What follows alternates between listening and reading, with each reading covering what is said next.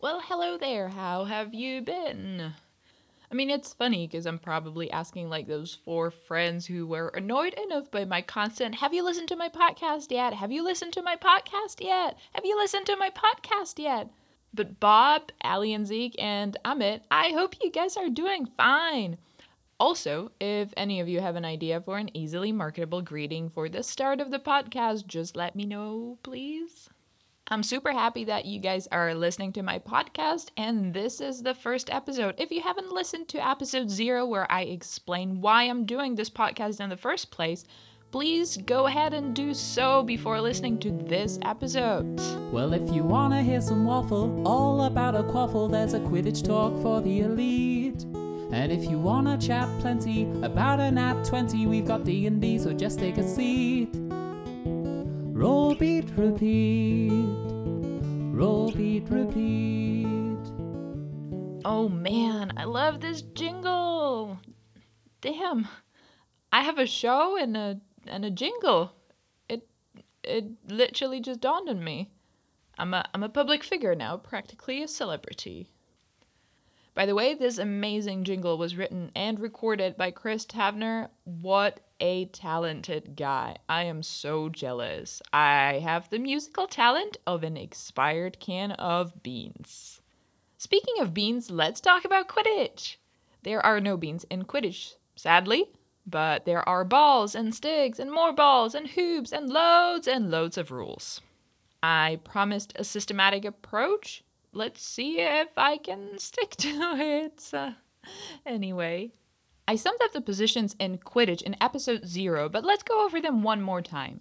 You have chasers who wear white headbands, keepers rocking the green, seekers in yellow, and beaters in black headbands. In case you do not remember or haven't figured it out based on the name of this fucking podcast, I play beater and I look amazing with my headband on. Let's get all the not so interesting positions out of the way early. Also, I apologize, my fellow teammates and people who play other positions, but we all know that beaters are the best.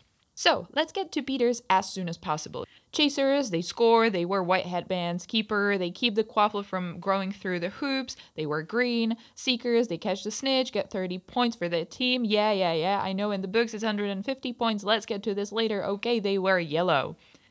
And now, finally, okay. The most glorious position of them all. The most beautiful headbands. The most skill. The most self-explanatory, but at the same time, the most complex position. The position voted the most fucking confusing to watch by spectators across time and space. The most violent, which logically means the most satisfying. The beater. A beater is a person who, out of the game, is the sweetest, cutest, cuddliest, funniest goddamn person you'll ever meet. But put them on a pitch. Give them a broom. Give them a bludger. And bam, you've got yourself a savage beast of a player who's out for blood. Or actually bruises. They're out to bruise the hell out of you. Ah, that sweet, sweet moment when you get to take out all of your anger on an innocent victim on the pitch and hit them in the face with a ball. That moment when they're so scared and helpless and they have the look of wounded prey in their eyes. And you draw back, and then with all your might and force release the ball, knowing how much it will sting on their exposed naked skin. I meant to say, beaters hit other players with bludgers. Okay.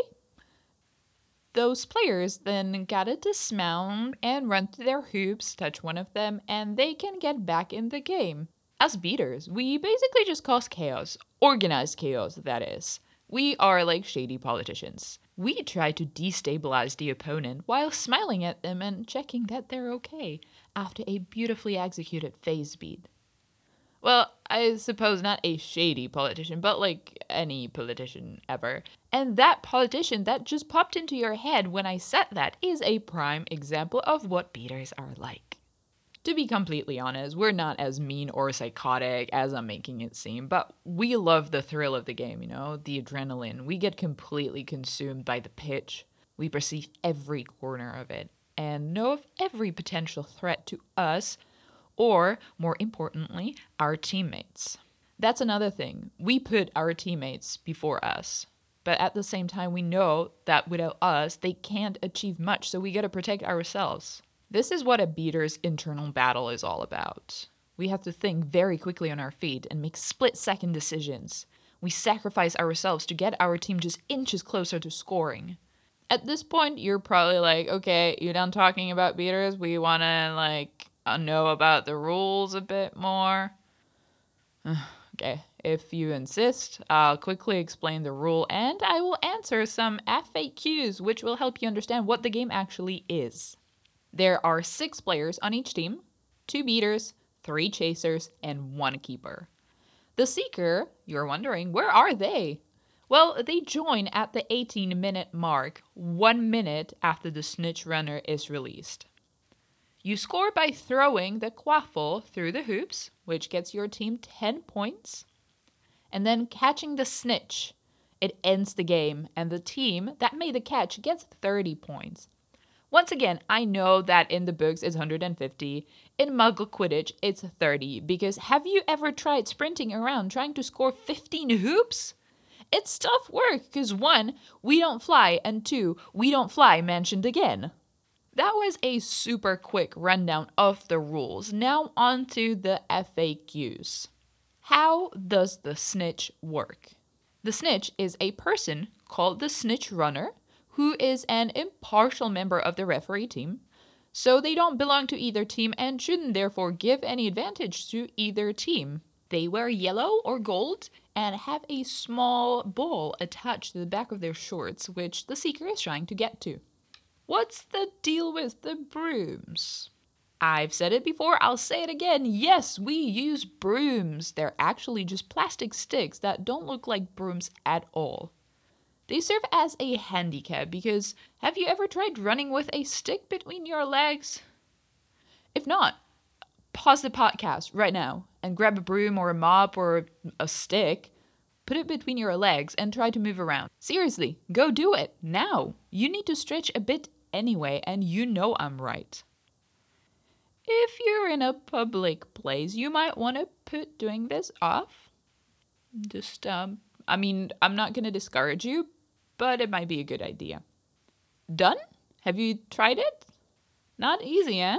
So effectively, the broom makes it more difficult to run, to catch, and to throw. To illustrate it a bit better, imagine basketball. Did you think of Space Jam? I did. Whenever someone mentions basketball, all I see in my head is Bugs, Daffy, and Lola, and they're cute, in Lola's case, sexy jerseys. Anyway, imagine basketball. You can't just grab the ball and run to the opposite hoop. You gotta dribble. That is a form of handicap, and so is a broom. Another purpose that the broom serves is signaling who has been beat. When you get beat out by the beaters, yay! You must get off your broom, you get a dismount, and run to your team's hoops. Touch those, get back on the broom, and you're back in the game. Who can be on a team? Excellent question. I am so glad you asked.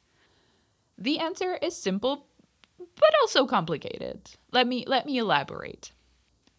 Anyone can be on a Quidditch team.